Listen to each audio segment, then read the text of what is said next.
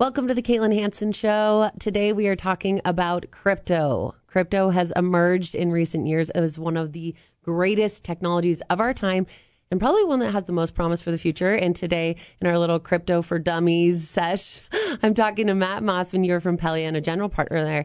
And I'm excited to have you here because we're going to break this down for those people that are thinking cryptocurrency, NFTs, what are we talking about? How do I get involved? I have no idea.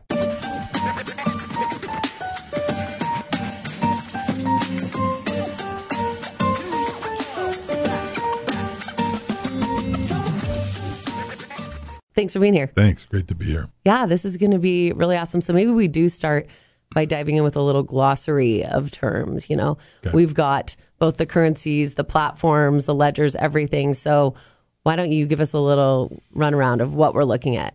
Well, the cryptocurrency is simply an electronic currency, and they're represented in a number of platforms. There's Bitcoin and Ethereum and Dogecoin that you've all heard about, and there are probably 25 or 30 others as well. And they're, we were talking about earlier, a currency is both a holder of value and a means of exchange. And currently in most places, cryptocurrencies are investments or holders of value. But eventually they will be in a lot of places means of exchange, and you'll use them just like you would use any other money. In certain areas now they're being used as means of exchange. So where you have a really volatile local currency, South America, Venezuela, in some of the countries in Africa, a cryptocurrency would actually be less volatile than the local currency, and so they like to use them as means of exchange. And that'll happen more and more as the volatility of the currencies dies down, and also in any place where there's volatility in the local currency. So let's sidebar with that for a second. What is the application in our daily lives, right? So it's a means for exchange. How can we actually use that here? There's obviously places that accept Bitcoin, or, are we paying our bills with this? Do we change it to cash? How do you see it used most commonly? Well, right now, especially in the U.S., it's converted to cash when people want to use it a lot. There are some places that accept Bitcoin or Ethereum or Doge or whatever. Mm-hmm.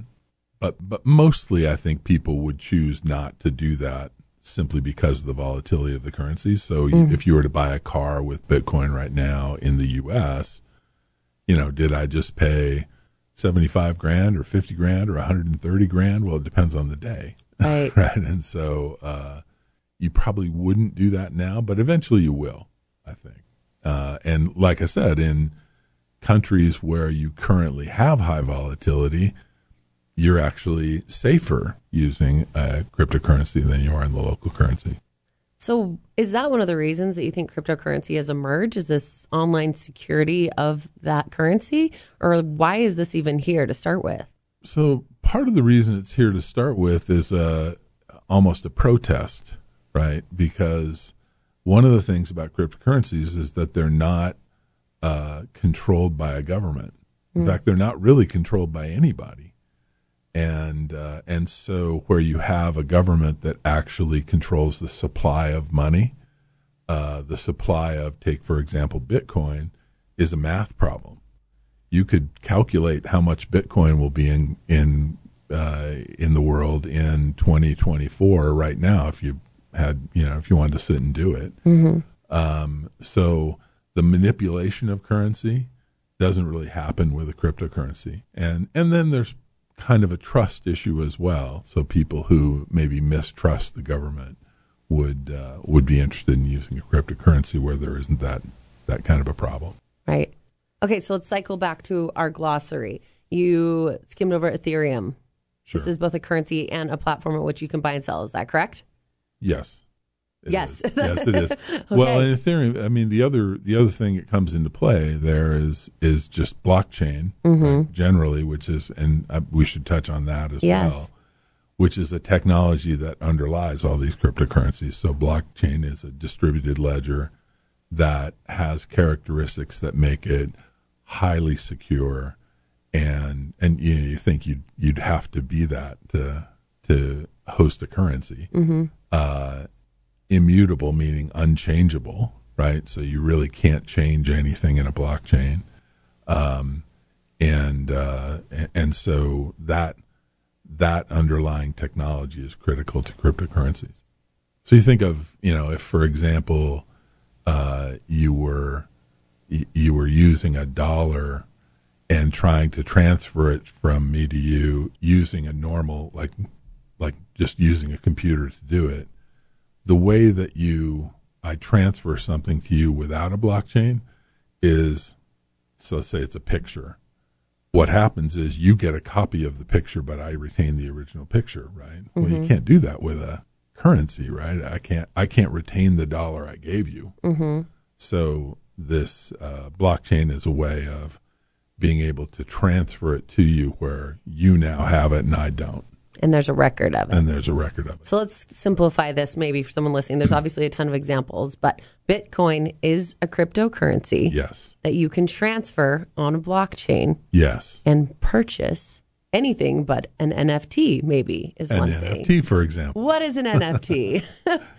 NFT is a non-fungible token, which is simply a representation of a physical thing. And we've seen art, video games, music, are all things that are considered NFTs. All kinds of things. And so it's a way of stamping that thing as unique. So I think of it as not that different from an autograph, for example, where you now have something that is unique compared to other things. And so it's valuable. Or a work of art that is, signed by its original author or by its original artist. You have a way of determining that thing is unique. And what an NFT is it's a mechanism for taking a thing, be it a work of art or a song or anything really, and stamping it as unique. And that tends to give a value to the thing, presuming that the thing itself, the underlying thing, has some value. The fact that it's now unique makes it more valuable. This brings up a question we were talking about before we came on camera here as to what is art, right? Because some of these things are blowing up and it's like, why is this selling for so much money, so much cryptocurrency? And I'm going to call on you, Uncle Matt, to share a little story about this because what is art? We don't know. Well, I was telling you, I was an English undergrad, and I was taking a poetry writing class. And in the class, while I was taking that class, I was driving my 3-year-old nephew around, and there was a bee on the window of my car. And my nephew said, "Uncle Matt, bees aren't toys, and they're not made of glass. They're made of black and yellow stripes." And so I took that and I turned it into a poem. Bees are not toys. They are not made of glass, but of black and yellow stripes. That was the poem. And took it to the class to see what they would think. And to be honest, I was kind of joking around. I was kind of seeing, what people would say. But they loved it. They loved it. They thought it was a great poem. And I remember one person commenting, black, yellow, beauty, danger, beauty. So it meant what it meant to them, right? And sometimes art is like that, where somebody can like something that I don't, and that's fine. I wouldn't put a Picasso in my house. I would put a Jackson Pollock. Right. Right. So just because that's not my vibe. And so art is whatever art is. And right now in this world, art is being transferred in the form of NFTs. Yes. I'm curious. I've read some articles about how there are artists that are not, involved in this world of crypto and yet finding out later, oh my gosh, some of my work is actually becoming NFTs without my knowledge. Is there a dark side to NFTs or cryptocurrency that you'd be willing to share some thoughts on? Well, sure. I think originally with cryptocurrencies, there certainly was a period of time when transactions were occurring on the dark web using cryptocurrencies, and that sort of gave crypto a bad name for a while, which I think we're well past. I mean, let me just assure any listener that, there's nothing creepy about cryptocurrencies anymore. But there certainly was, and it would be a way to transact something, something nefarious, for sure. So that is a thing. There is, of course, as there is in any other world, there is the possibility of stealing someone else's work and profiting from that. Nobody likes that. That's not the way it should go, but it does happen. Okay. All right, there we go. So I want to talk a little bit about anyone that's having crypto FOMO, as we've heard. This is obviously a trend and people are making all this money and I want to get in on it and invest. What do you have to say to those people? Like, what do we need to know before we invest? How much information should we have, or do you feel it is safe to have before you start putting your money into this? Well, I don't want to be the world's investment advisor, right? But there are a few. Today you are on this stage. Here I am. There are a few principles that would come into play. The first is, buy low, sell high, which is a critical principle in any investing, and certainly there are certain cryptocurrencies where you almost certainly wouldn't be buying low. You might be buying mid for all I know, but you wouldn't be buying low, and so that would, Bitcoin, Ethereum, things like that have had some significant runs, and so certainly some of the advantage of those is lost. But that doesn't mean you can't invest in those now. I put a little money in Bitcoin and Ethereum not even 3 months ago, and I'm up 20%, on that. So yeah, so it's not too bad. Congratulations. So it's not that you've missed, but you're a little late on the main ones. But there are new and interesting cryptocurrencies other than the ones that we hear about all the time that are early in their life cycle, and you could invest in those if you wanted to get involved. As we wrap up here, do you have any predictions as far as how NFTs and cryptocurrency will evolve as we go forward into the future? Yeah, I think there's a couple of things that'll need to happen. There's an interesting case recently where the band Kings of Leon came out with an album called NFT Yourself, which they sold online via an NFT. And then when it was came time to distribute, they didn't have a mechanism for distributing NFTs in a playable form, and so they literally had to send people MP4s, which are easily copyable and sort of defeat the purpose in some ways.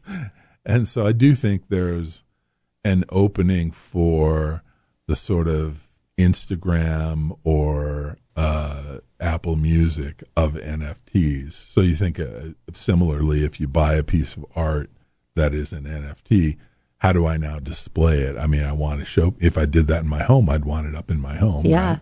So there's an opening there for somebody to come along and do something like that, which I think we'll see fairly soon. And other than that, I don't see any reason for this not to continue to be valuable. Autographs are valuable. Baseball cards are valuable. When you buy a Honus Wagner baseball card, that's the alternative would be to trot out the rotting corpse of Honus Wagner, which is probably not a great idea. So you own the baseball card. So similarly, you have this thing that you can own uniquely, and I don't see any reason why that would slow down.